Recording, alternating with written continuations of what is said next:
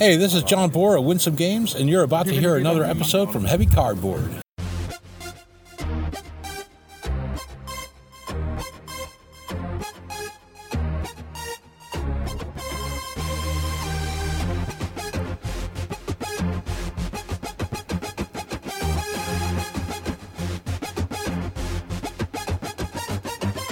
Heavy Cardboard, Episode 63, High Treason.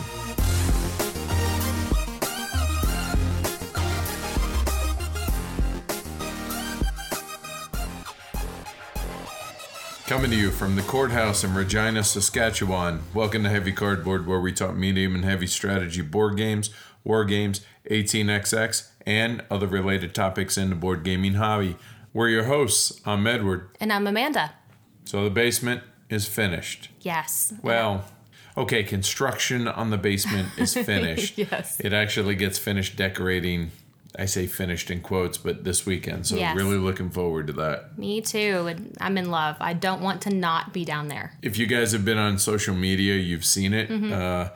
And once we actually get it finished being decorated and everything, we'll actually post pictures on BGG and everything like that. But yeah, so we just got back from the Arizona Game Fair this weekend, which I would have to say for a first year con, I don't know that it could have gone better, Me honestly. either. No, it seemed to be... Andrew did a very good job. Yeah, he did. It was mostly open gaming with a separate role-playing game room, but I'll be honest, I never even went in there. Nope. It was just the open gaming, some schedule via BGG Geek List, and they had a couple of vendors, couple of local game stores. Eagle Griffin had a little thing because that's their headquarters as well.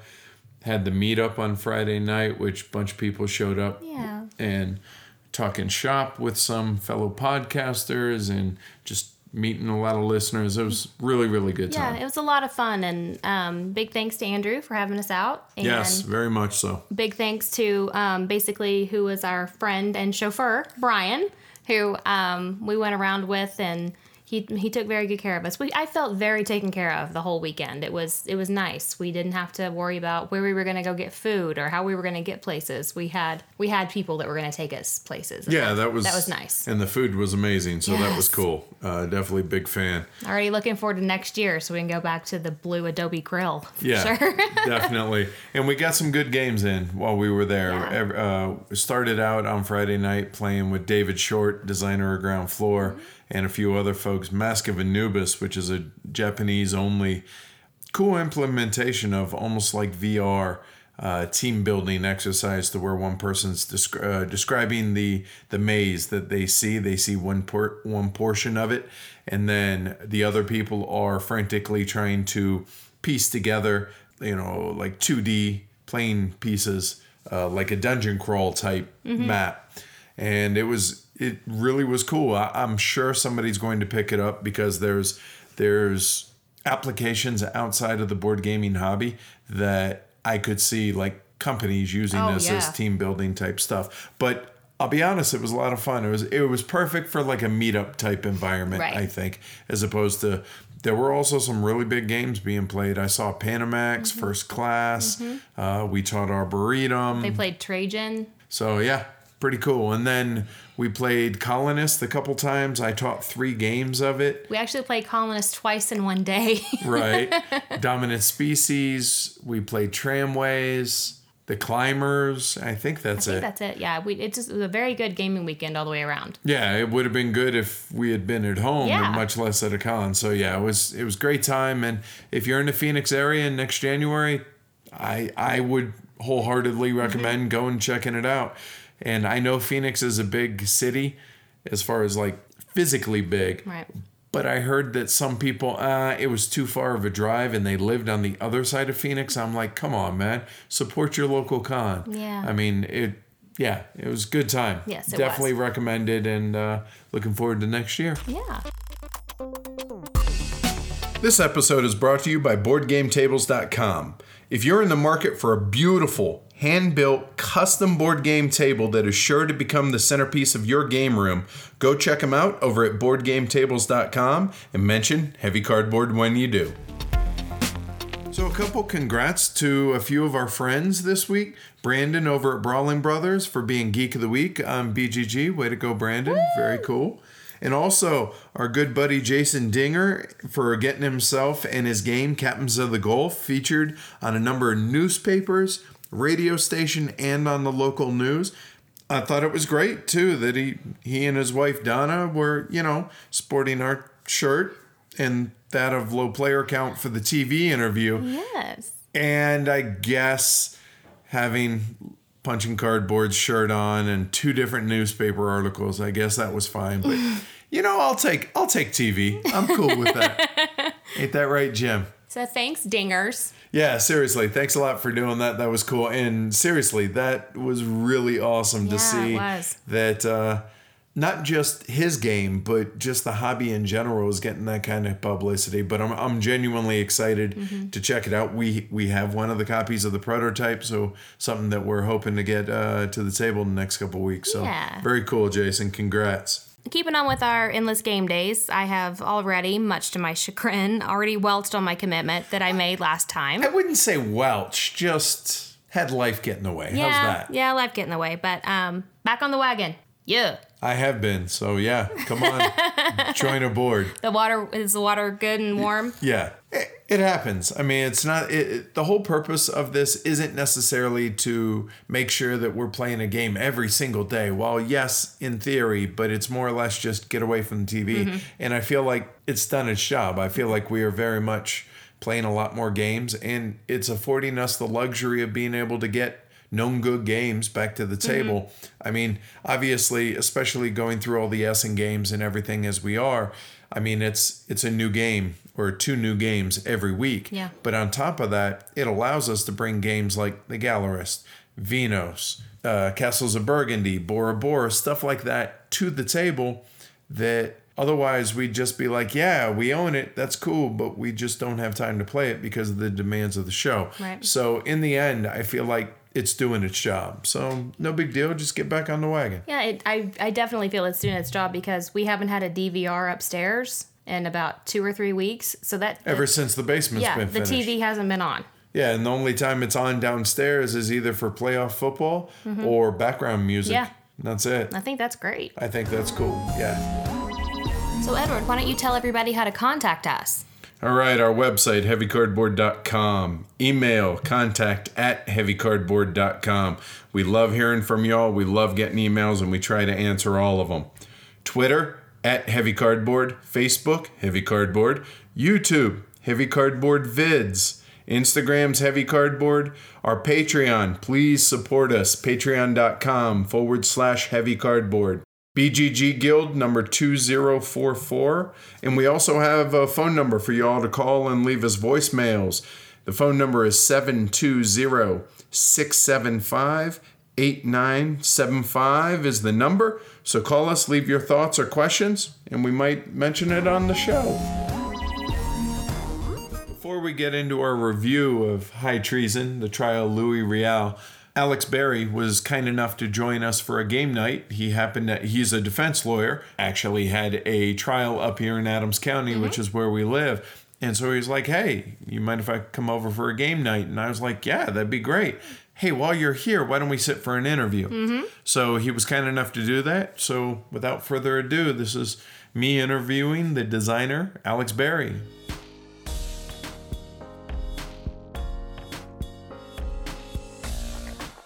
Hey y'all, it's Edward and Heavy Cardboard. I'm happy to have Alex Berry, designer of High Treason, the trial of Louis Riel, with me.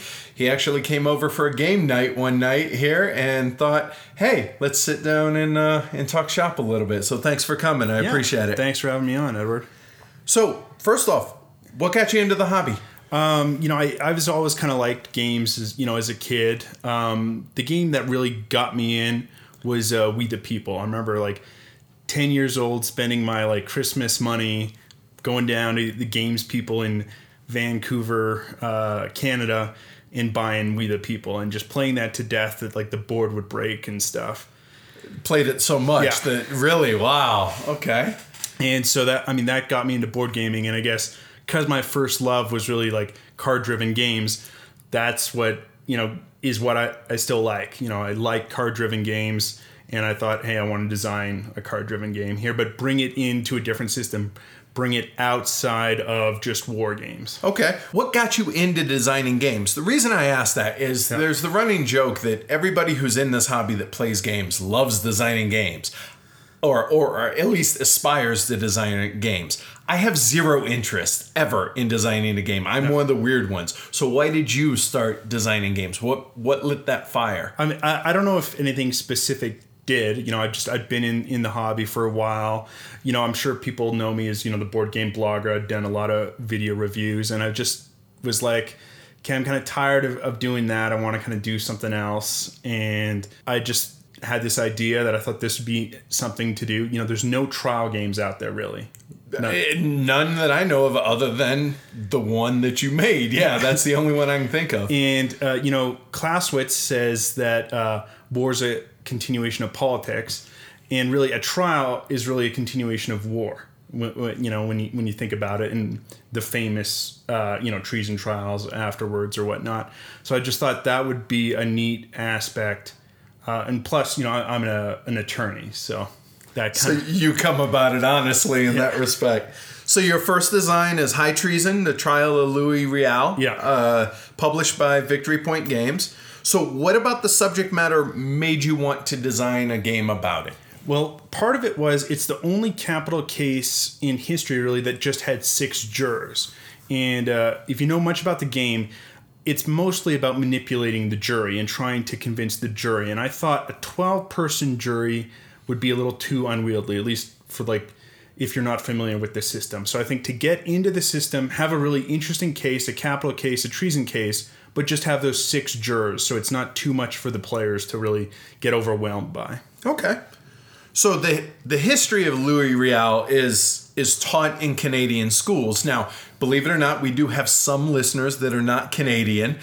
So give a little background on that. Why is this a big deal? Why does this matter to Canadians? Sure. Well, it doesn't matter just to Canadians. I mean, he was he was a U.S. citizen. After his first rebellion, he came down to America.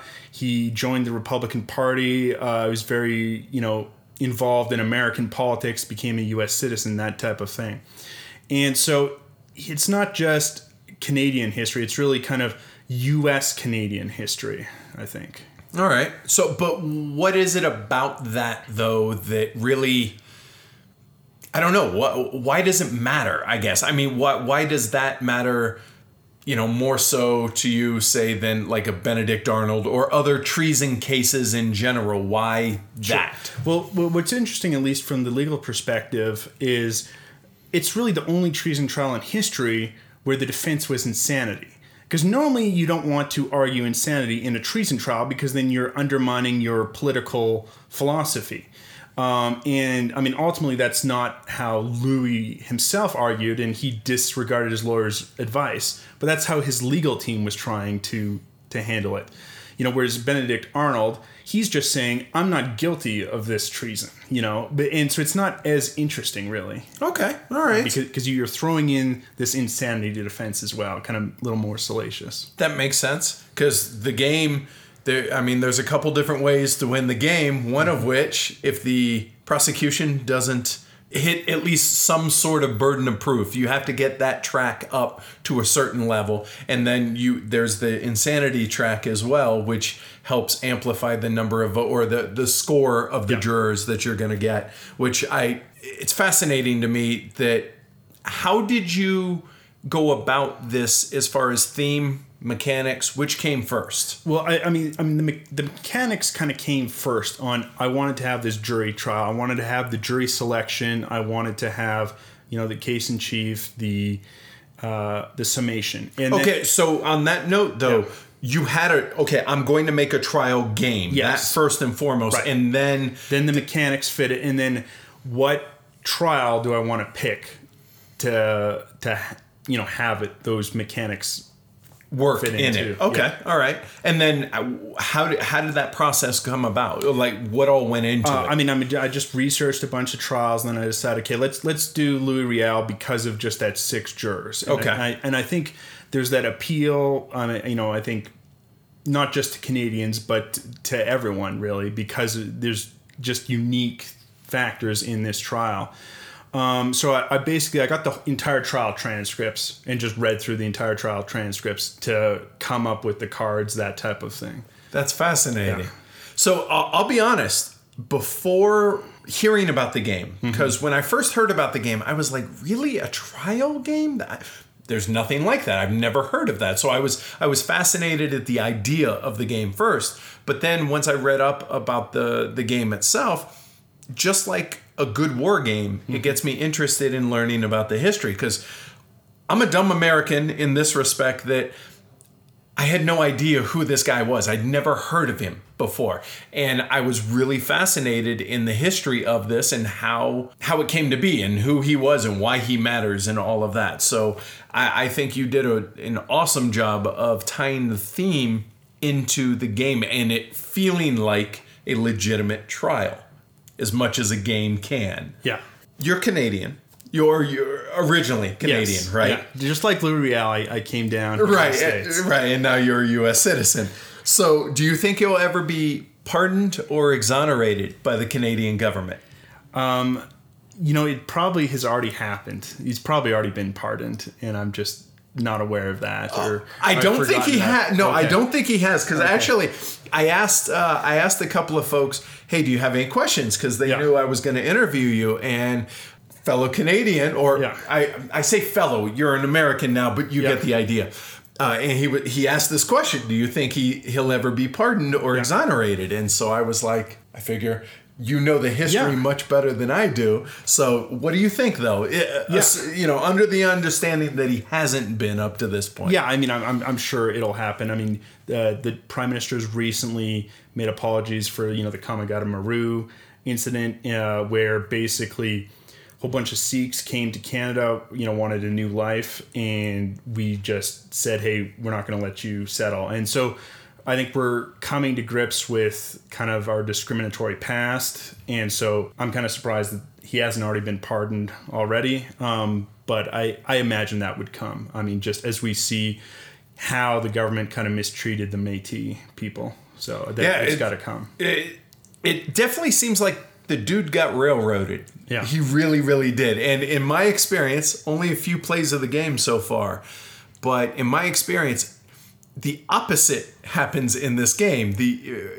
When you're new to the game, it seems that the defense it's tougher as the prosecution. Yeah. It's tougher to prosecute successfully, and I'm apparently a terrible prosecuting attorney. Well, the burden of proof, like in any trial, it's on the prosecution. And so that's kind of in the game. So if the defense player doesn't really know what they're doing and they don't have a deliberate strategy and they're just like, oh, this card seems good at this point and this card seems good here, and you're not focusing on a deliberate strategy, the defense player is going to win. But a knowledgeable prosecution player has, I think, a slight advantage type of thing. It's like in maybe, say, Twilight Struggle, where the Soviet player probably has about a 54-55% chance of winning if they know what they're doing. So about the similar in this respect, even though you're a defense attorney, you didn't give some sort of little scapegoat, little trapdoor for the defense, huh? No. All right. All right. So moving on to why did you choose Victory Point Games? Well, Victory Point Games, I think, is willing to take the risk of publishing kind of unique titles and ones that kind of incorporate history. When I first met the publisher, Alan Emmerich, his vision of how the game would be was very similar to mine. He wanted the flavor text in there, the historical text, so people are learning about it. And I showed it to some other publishers, and they wanted to kind of almost Eurofy it and be like, oh, well, we'll have, symbols here for everything. And, it's going to take up too much on the card if we put on the historical text. And I think the history is just so important of this, and that's you're getting the flavor, you're getting the narrative. And so just Alan's vision was kind of similar to my vision. And I'll be honest, normally flavor text, whatever. I normally don't care about it in a game. I hadn't read it all before going into my first game. I was actually interested because you do a good job of explaining, oh, this is the chief, the head of the prosecuting team and everything else. And it really helped teach you the history of the game or the history of what actually transpired. And I like the fact that you threw in a couple of alt history cards to throw in the whole what if. What was the inspiration behind those? I mean, these were key players in his rebellion that, you know, could have testified or not testified. So, I mean, Gabriel Dumont, a lot of the witnesses basically seemed to say he was the one in control. And so he didn't actually surrender to the Canadian authorities. He fled to the United States. Right. And, you know, had he testified at the trial, it could have been just drastically different. And so I wanted to kind of put those in place. Or, you know, Chief Poundmaker, who didn't testify but was charged ultimately in his own separate trial. You know, these are important people who really could have been in the trial. And so when you're replaying these kind of historical games, it's already kind of an alternate history. It's events maybe happened or they didn't have as big of an impact. And so, hypothetically, a couple other witnesses could have testified at this trial. And I mean, it's clearly designated that these are the what if cards. So if you don't want to play that way, you don't have to. Right. And we took them out for our first few plays because we want to kind of keep it historical in that respect. And even though, like I said, I'm a terrible prosecutor and I can't seem to get him, we're really enjoying the game. So let me ask you, what's next? I mean, you're a designer now, so there's got to be something next, right? Well, I'm working on 2 separate trial games. One on the Nuremberg trials, awesome. And one on the basically the impeachment of Andrew Johnson in the Senate. And then I'm also working on a non-trial game, the election of 1824. So you said non-trial game, similar in a sense that CDG type thing, or I mean, it's not quite a CDG, so it's more kind of an action selection game. So, you know, just a little bit different twist. It's an area control game. Okay. At its heart. All right. Same size of game as far as the scope, High Treason plays in, you know, about an hour, give or take a little bit. So this 1824 election game, that's probably the next one that I'm closest to finalizing. It's going to be about an hour, but it'll be, you know, up to 4 players type of thing, just like history with the actual election. So, but also scale it. So if you want to play with less, you can do that. All right. So, I appreciate you taking the time to talk about High Treason as well as what all went into the background on it. And thanks for making the game, because I agree with what you said about Victory Point Games, that they're publishing just off-the-wall stuff that is totally non-traditional theme, non-traditional mechanics, stuff like that. And I appreciate what they're putting out. So thanks a lot for taking the time to come on, and let's go play some games. Yeah, thanks for having me on. All right.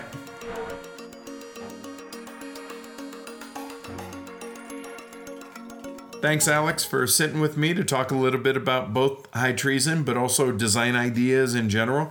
And I got to say, it's exciting, you know, that another up-and-coming designer is here in the greater Denver area. Always cool. Yeah, it's really cool. I'm excited about his games that he has in work right now. They seem really cool. I'm looking forward to them. I'm looking forward to it. So thanks, Alex. All right, guys, let's get into High Treason, the trial of Louis Riel. Edward? Published in 2016, designed by the aforementioned Alex Berry. The artist is Tim Allen, published by Victory Point Games. It's a 2-player only game, plays in 30 to 45 minutes or so, and believe it or not, it's actually well available direct from Victory Point Games, about $25-$26 or so. All right, let's tell everybody what's going on in the game. Visionary, patriot, rebel, revolutionary, traitor. 130 years later, you'll hear all these terms used to describe the leader of the Metis people. In 1885, Louis Riel helped lead, along with Gabriel Dumont, the Northwest Rebellion against the Canadian government. It was short-lived, however, as within 2 months, thanks to the advent of the Canadian Pacific Railway, Riel turned himself in to the Canadian forces. 2 months later, he stood on trial for the charge of treason, and this is where the game of High Treason begins. High Treason is the 2-player only game where the players represent the prosecution and defense of Louis Riel respectively. It's a card-driven game akin to other games such as Twilight Struggle or 13 Days. Similar to those games, players are playing cards to play influence, but instead of countries and such, here players are attempting to influence the 6 seated jurors as well as to affect the different aspect tracks to score above or below 100 points at the end of the trial. Whether Louis Riel meets his fate at the bottom of the gallows rope or is acquitted is all in your hands. Good luck and Godspeed. Let's talk about the cardboard. Starting with the components, it's a typical Victory Point Games production. It has laser cut chits, which I'll be honest, are really thick and real nice in that respect. Yeah. But they're a serious pain in the ass to punch out of the sprues. Definitely recommend using a X-Acto blade or some sort of razor blade to cut them out for where they're attached to the sprues. It's not an easy punch game for sure. Oh, okay. And I also noticed that Victory Point includes a little napkin for you to wipe off the edges with. Yeah, wipe off the soot because it's laser cut, and so that's kind Nice of their touch. thing. Yeah, I appreciate that. The cards are solid quality. They're non-linen, but that's neither here nor there. They're decent core. The main board is just cardstock, much like many war games, which is why we keep a piece of plexiglass just for this reason. For those curious, ideal size for something like this, 24 inches by 18 inches, pretty much a perfect fit for this, Winsome Games, and a lot of war games. So definitely, if you don't have that in your board game collection, accessories or whatever, highly recommended. Yeah, and you can get that at like Home Depot or whatever, and they'll cut it to size, right? Right. Yeah. Now, I mean, you don't need it to play it. You can keep it. It's just, it kind of, bends. It's more convenient. Yeah, and it just keeps everything flat and makes it a lot easier to move the chits around and not have to worry about all that. Yeah. The board, like you were saying, is just a little folded up piece of paper. And Well, cardstock, yeah, but and the rule book is actually like that as well. It's just paper that has been folded in half and stapled, which I assume that attributes to how cheap the game is to purchase. as far as low cost, Right, you mean? right. Yeah. I know that Victory Point Games is doing away with their in-house publishing and they're going to actually outsource it. So I assume that means the quality of the components is going to go up.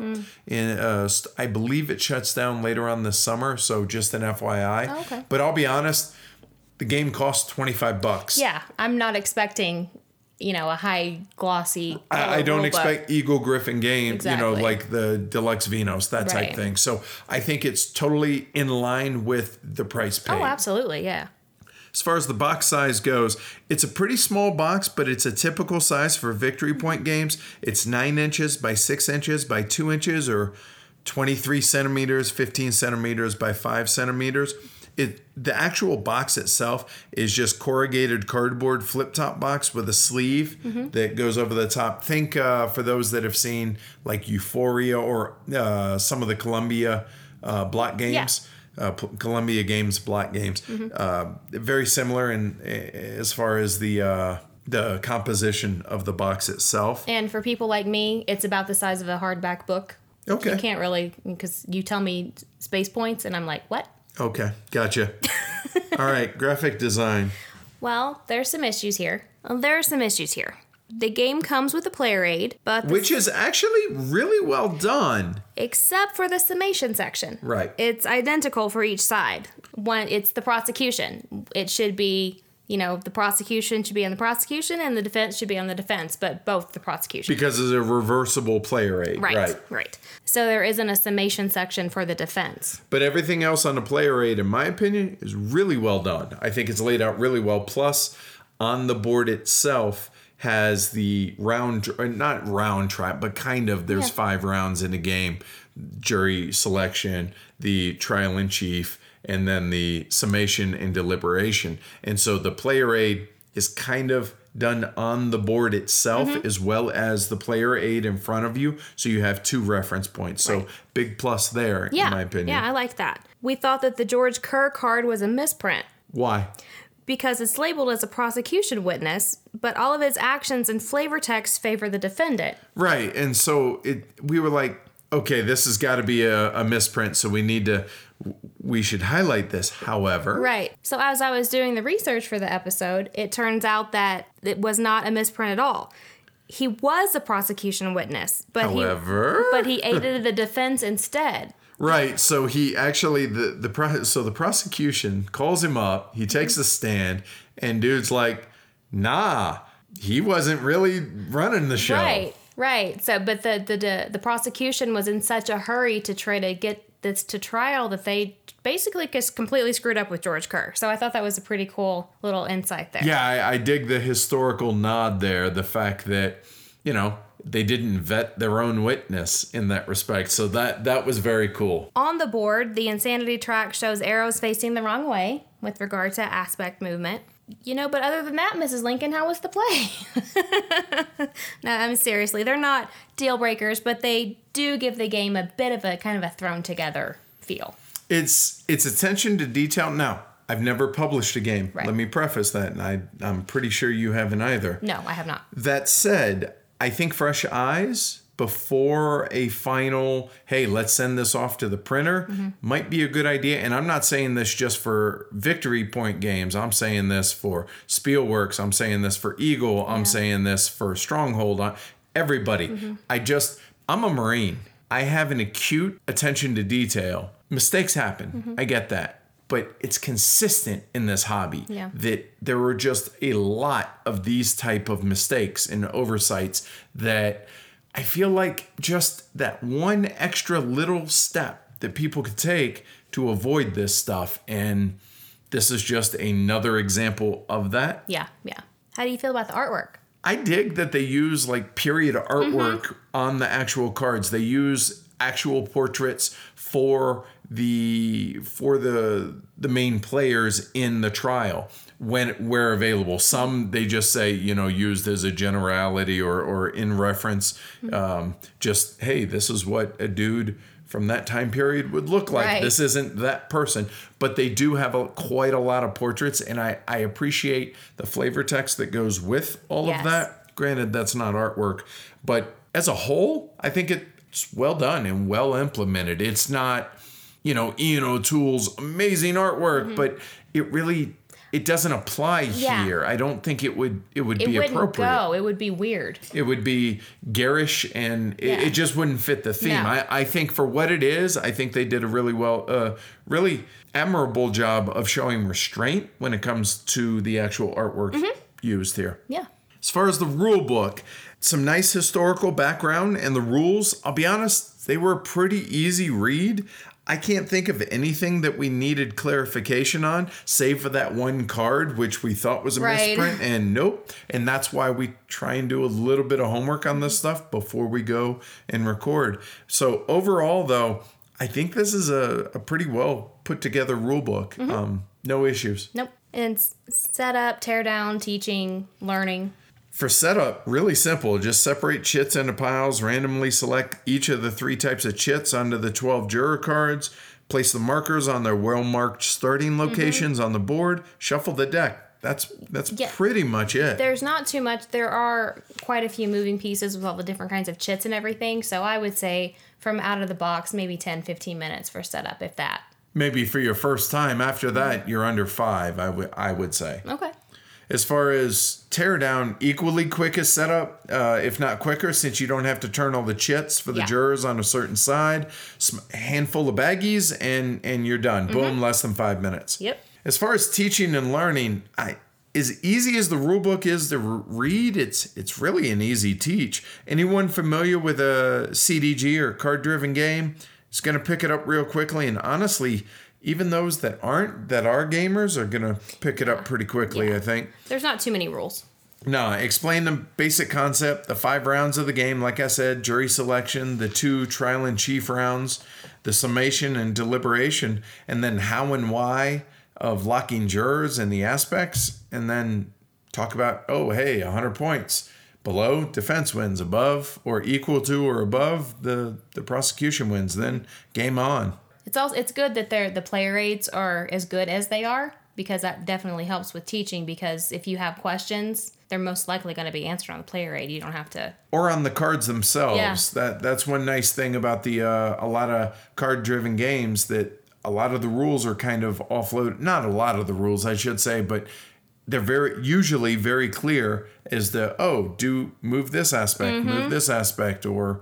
add, this to a jury or whatever. Right, exactly. Or a juror, as it were. All right. The 5 factors that give the game its weight here. So we'll start off complexity. I think it's pretty low here, don't you? I agree. There really aren't that many rules to remember, and I don't think it adds to the weight of the game. Yeah, the game moves real procedurally, which assists in just having a good flow about it, and just overall low complexity. And again, this is a heavy filler midweight game that there shouldn't be a lot here as far as complexity. You know what I mean? Yeah, I agree. Now, as far as planning, this is a card-driven game, and so you would think really, really tactical. But I gotta be honest, there's a bit more of a mix between tactics and strategy than I expected, considering you're getting a new hand of cards 3 times. And you have to use 2 of those cards each time to plan for your summation. And that's very important because it can be where the game's won. It's not only important to maybe sacrifice a card that does something awesome in an earlier round for what it can do in summation, but the opposite. You know, I mean, it's also important to try and keep a running theme in your summation cards. For the defense, run up that insanity track. For the prosecution, sway markers, sway markers, sway markers. And as an attorney to block a defense event. Absolutely. I think there is a fair mix here of long-term strategy as well as short-term tactics. I mean, last game, I actually went into the game as the prosecution with a plan to discover at least some information about every juror on the table that was visible to me, and then to just focus on locking a minimum of 2 jurors. I was not going to focus on the aspect tracks nearly as much as I was on the jurors, and I was able to do that even though the cards that I drew, I kind of had to manipulate a little bit more than I wanted and kind of work around them instead of them working for me. Yeah. That also could be why I was a little hard-headed in my long-term plan and why the defense won. In that case, why you won. But the point is, I had the ability to have that kind of long-term plan coming into the game and execute it. So definitely not as tactical as I thought it would be. Not forgetting to put sway markers down on the jurors and moving the aspects around is key as well, because it can be overlooked due to how powerful some of the card events are. And that not only requires planning, but discipline too. It does. Stay on target. Exactly. Oh, but this cool, look at this candy. Stay on target. Pretty much. Like other CDGs, you're going to draw hands that tend to benefit your opponent more than you, and it's very much going to force you into playing a bit more tactically, but that doesn't lessen the impact of those decisions. So there is a fair bit of planning that goes into this, even though you're drawing 3 new hands of cards throughout the game. Yeah. As far as luck, random factors, I mean, again, you're randomly drawing 3 hands of cards, so there is some randomness, but if anything, I think that sort of randomness is actually contributing to the weight of the game, because it's forcing you to either think on your, or in addition to thinking on your feet, but also how can I use this to my advantage? Exactly. I mean, each juror has 3 aspects that are random. The cards are random, but, you know, I don't mind it because the cards can be somewhat mitigated, and with the game as short as it is, the randomness doesn't matter to me. It doesn't bother me. The randomness of the jurors is important as far as variability and replayability. Yes. If it wasn't that way, the game would be dead on arrival. But as it is, I think there's a fair bit of replayability because of that randomness in a good way. Absolutely. As far as game length, it's a short game. I mean, it falls in the, if you're a slow player, you're looking at an hour. Once you've got a handful of games under your belt, you're looking at a 30-minute game, maybe 45 minutes. The point is, there's just nothing here contributing to the weight of the game as far as game length. Nope. Now, as far as getting it, though, I really think a full game is necessary so that players can see everything from jury selection all the way through deliberations, but also to feel the impact of all of their actions that started in jury selection that isn't going to be necessarily apparent until you get to the end of the game, especially that first game. Yes. I mean, it definitely took me an entire game to fully understand the aspect tracks and how to use them to my advantage. For some reason, I had a hard time wrapping my brain around that the aspects needed to be low on the defense side and high on the prosecution side. That was so confusing to me until I saw final scoring, and then you're like, well, not only that, but then the insanity track for the defense, the higher you're able to move that up, at the end, you're able to bump all the aspects down 1 or 2 bumps, which is massively impactful. Yes. With that said, where do you think the game falls as far as medium, heavy range? Medium. I think it's solidly medium, which I think is pretty cool for a game with this short of a playing time. So what makes the game enjoyable? First and foremost, I mean, the theme. It's well incorporated. I got to be honest, it easily lured me into learning more about the history of Louis Riel, which, as an American, I'll be honest, I had no idea until I heard about this game. Been a blip on the radar. However, because of this game, it made me interested in the history of him and the circumstances that got him to the trial and the circumstances around the trial. The fact that this is the only capital case, I think, in North American history that only had 6 jurors as opposed to 12, and how they illegally, the Canadian government illegally railroaded and was able to move the venue to where it would be more beneficial to the prosecution in the trial and all of that. And I found that fascinating. And I'm the world's biggest 5-year-old when it comes to why and tell me about that. And I love my history, and thanks for putting this on my radar as far as Alex and Victory Point Games and Alan and everybody there, because I thoroughly enjoyed reading up on this and learning about a topic that apparently is taught in Canadian schools that me as an American was just completely ignorant about. Completely oblivious. Never heard of Louis Riel, ever. I like it in another form because it's a completely different game depending on what side you're playing. It's fresh. If you play, the first time you sit down to play as the defense, it's fresh. The first time you sit down to play the prosecution, it's fresh. I mean, the cards are the same, it's all the same deck, but each side has to sometimes just simply make do with the cards that were dealt to them. I like that puzzle and problem-solving aspect of it. I agree with you, and I'd take it one step further to say that I think it's fresh the first few times you play each side. The reason is you can go about winning the case, at least in theory,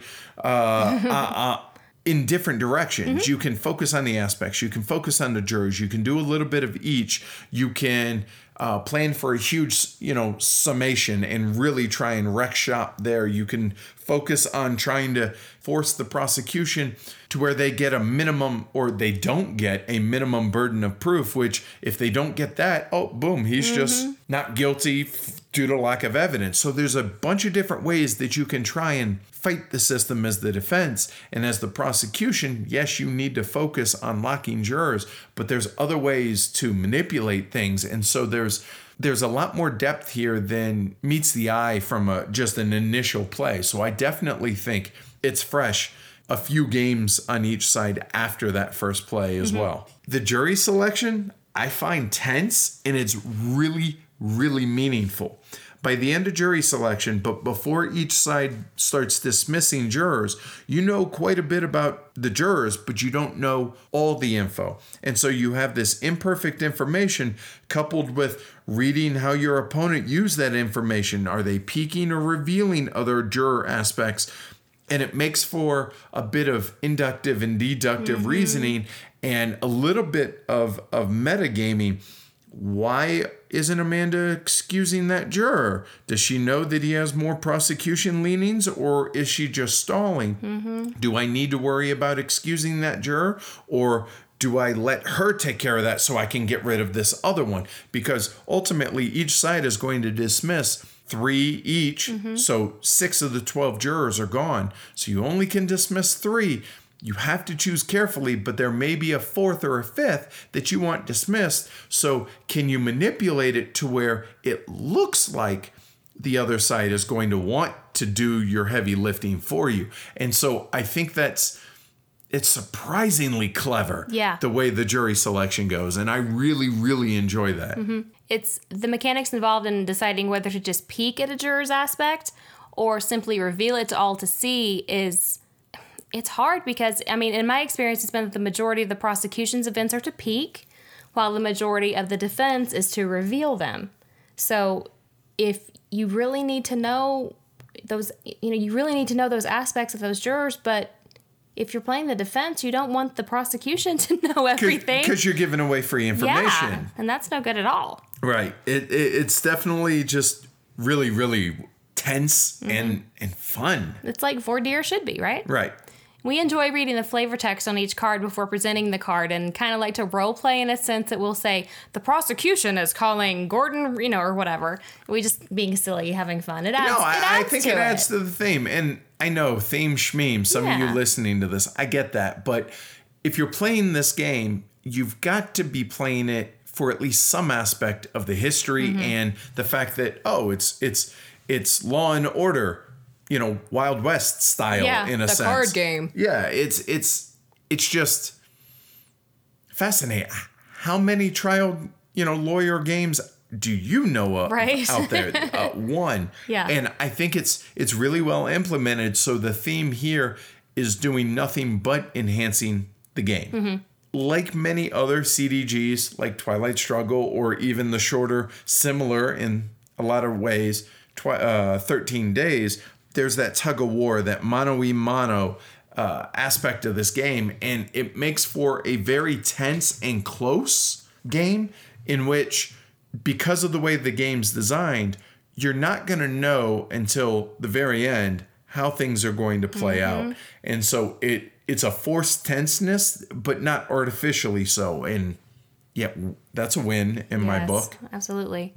And replayability is quite high also due to the number of trait chits and number of cards. I mean, you're going to see the same cards, but the astronomical number of probability to see the same exact juror setup, there's no way. Right. Not only that, but just because it's the same card, if you're playing it for the defense versus the prosecution or vice versa, it changes wildly what you're going to use that card for, because you're either going to use it for the event, and there are 3 different events, whether it's jury selection, the trial in chief, or in summation. So not only do you have to decide when to use the card, am I going to set it aside or not, but also, am I going to use it for the event or for the actions which allow you to manipulate the aspects or work towards locking jurors. There's so many different levers to pull in this game. And while ultimately the gameplay just consists of moving counters up and down a few tracks, and the jury swaying really is a track in and of itself, it just feels like it carries more weight than I'm just moving chits on a track.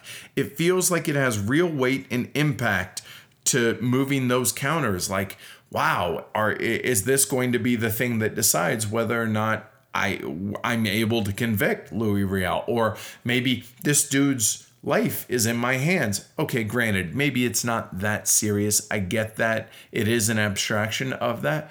But it feels more than just moving chits up and down a track, right? Yeah, it does to me too. There are too many battlegrounds in the game to cover, so you're forced to decide what's worth fighting over and what kind of goes by the wayside. Do you focus on swaying jurors? Do you focus on aspects, the insanity or the burden of proof? And within the aspects themselves, there's 8 tracks, I believe it is. So you have a lot of things to choose where to focus your attention, and it's more than what you can. So you have to pick and choose your battles. You have to budget, and you have to figure out what's more important, whether to move up the French aspect or to move down the Catholic aspect. It's not so simple as just, I'm going to focus on the aspects of this game. No, there's too many of those to focus on that. And you had mentioned earlier about setting aside the cards for summation, but it's not just that. When you get this hand of 7 cards, okay, 2 for the summation, cool. So I'm going to play these 5, but am I going to play it for this really awesome event? Or am I going to use it for the action points to, do something that the event doesn't allow me to do? And again, just like we had said about, juggling those different battles that you're trying to fight, juggling the cards themselves, the order in which you're going to play them. Do I hold back an attorney so that I can counter one of your events? Is it worth doing that? And so there, like you said, there's a lot more depth here and a lot more levers to pull than, I'm just going to play this card for this, Last but not least, during deliberations, locked jurors can influence unlocked jurors for the side that they're locked for. And basically, they work other jurors for you. And it's really clever the way this can cascade. And it can be extremely powerful. And so both sides know that. So both sides are wary of that. But tricky and manipulative play allows for that cascading effect with jurors influencing other jurors. Think of it as somebody is adamant he's guilty or not guilty, and going back into the deliberation room and basically, no, look, this is why. And the other jurors are being, oh yeah, that's a good point. And so yes, it's abstracted again, but thematically, it makes total sense.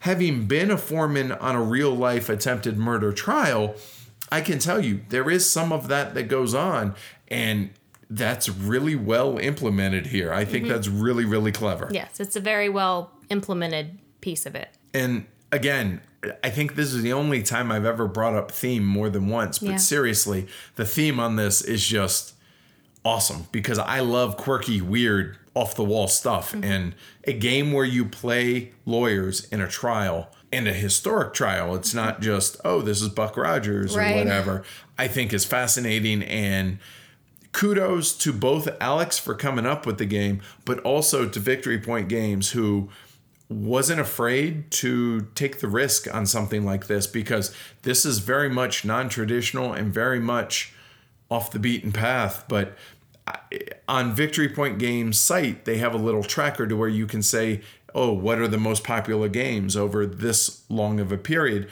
And over the last 2 months, this is the number 2 seller for Victory Point Games. So I think that's really cool. And I know it's in the top 10 for the last year, the last 365 days. So it's cool that there's been a good reception to it, and there should be, because this is a hell of a good game. Yes.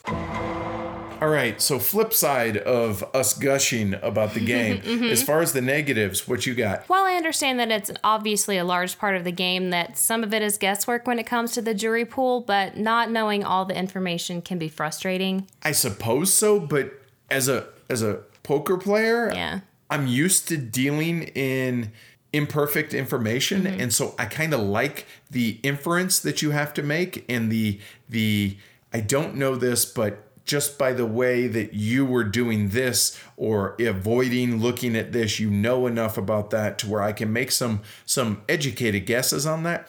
I appreciate that, so I see that as a positive. That said, I can see that fellow 18xxers out there, train gamers who appreciate perfect information games, you're not going to get that here, so steer clear. Right. But again, in a 30 to 60 minute game, I would think most people would be okay with that, provided the context of what the game is. Yes, you know going in what's going on. Right. And I mean, it's more frustration than anything, but not getting the cards that you want when you need them. That's frustrating. I get that, but again, and I'm not trying to shoot down. No, I know. I totally agree with you, but again, just like in a game, if you don't like Twilight Struggle, maybe the theme would appeal to you in this, but you're probably not going to like it for the same reason. You're going to get some cards that aren't good for your side, but at least you can use them for other actions, right? And that's going to happen with any CDG at all. And I understand that, but I'm just, you're just grumpy whenever you don't get the cards, and you're like, oh, sure, you got a good hand. I'm just being a grumpy butt. Totally. But one thing that we didn't mention is you can mulligan your hand once per game. So if you get a really bad draw, you can mulligan. Yeah. Right? Yeah, that's true. All right. So the only real negative that I have is something that we've already talked about, and that's the component quality. It's substandard for what most folks are going to be accustomed to if they're not used to Victory Point Games. That said, this is typical for Victory Point Games. Keep in mind the cost, though. $25 for it.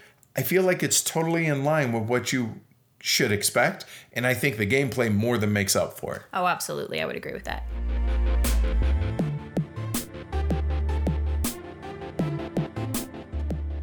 I had never heard of Louis Riel before this game came along. And, being American, his case just isn't something I knew about. And to be perfectly honest, I'm not even sure that I ever knew there was any kind of rebellion in Canada ever, because, they're so nice.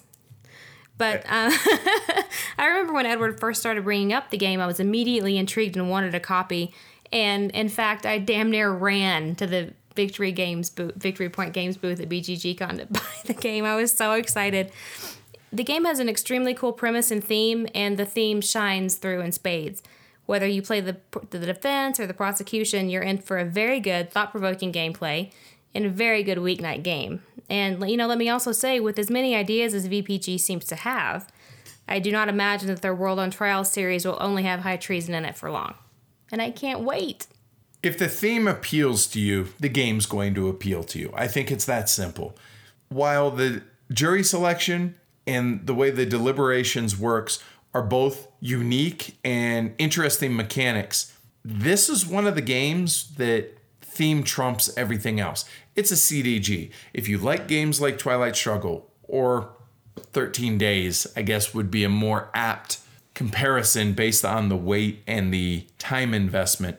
If you like that type of game, you're going to like this. But ultimately, it's the theme that's going to drive it. And if you're into history, like I am, I can highly, wholeheartedly recommend the game. Very, very well done. Good job, Alex. Good job, Victory Point Games. All right, Amanda, why don't you tell folks how we go about rating games? All right, we rate on a 1 to 6 scale. 1 being, it's not me, it's you. We have no interest in ever playing this game again. Don't give it away, do not send it to Goodwill, you light that thing on fire.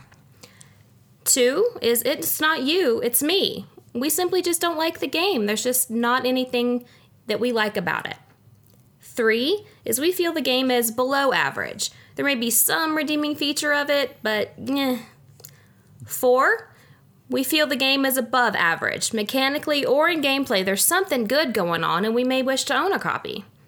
5 is a terrific, even great game. We really strongly like the game and are likely to own it. 6 is a Hall of Fame game. No brainer, drop what you're doing, run out, and buy it now. What's your rating? I gave it a 5 for what it was, which a fantastic game. Now, it's a $25 game. It's not a $100 game. And by that, I mean, keep everything in perspective. For what it is, I think it's a fantastic little school night game, like you said. Or a great way to start a game day while you're waiting for other folks to show up. Or in the game day, either way. I rated it a 4. I almost rated it a 5, but I hesitated and questioned myself. And as we've said in the past, that's always a good indication that it's not a 5 to me. Or it's not a higher number. So, yeah, it's a 4. But for what it is, it's an awesome, awesome game. I very much enjoy it and would highly recommend playing it. And that's High Treason, the trial of Louis Riel. We want to thank the great folks over at Game Surplus for their sponsorship of the show. Fantastic folks, a great reputation, along with an ever-growing, amazing inventory of imported and hard-to-find games. Well, you can see why we're proud to be partnered with Game Surplus. Their tagline is home of great games at great prices, so check them out at gamesurplus.com. And when you do, remember to tell them Heavy Cardboard sent you.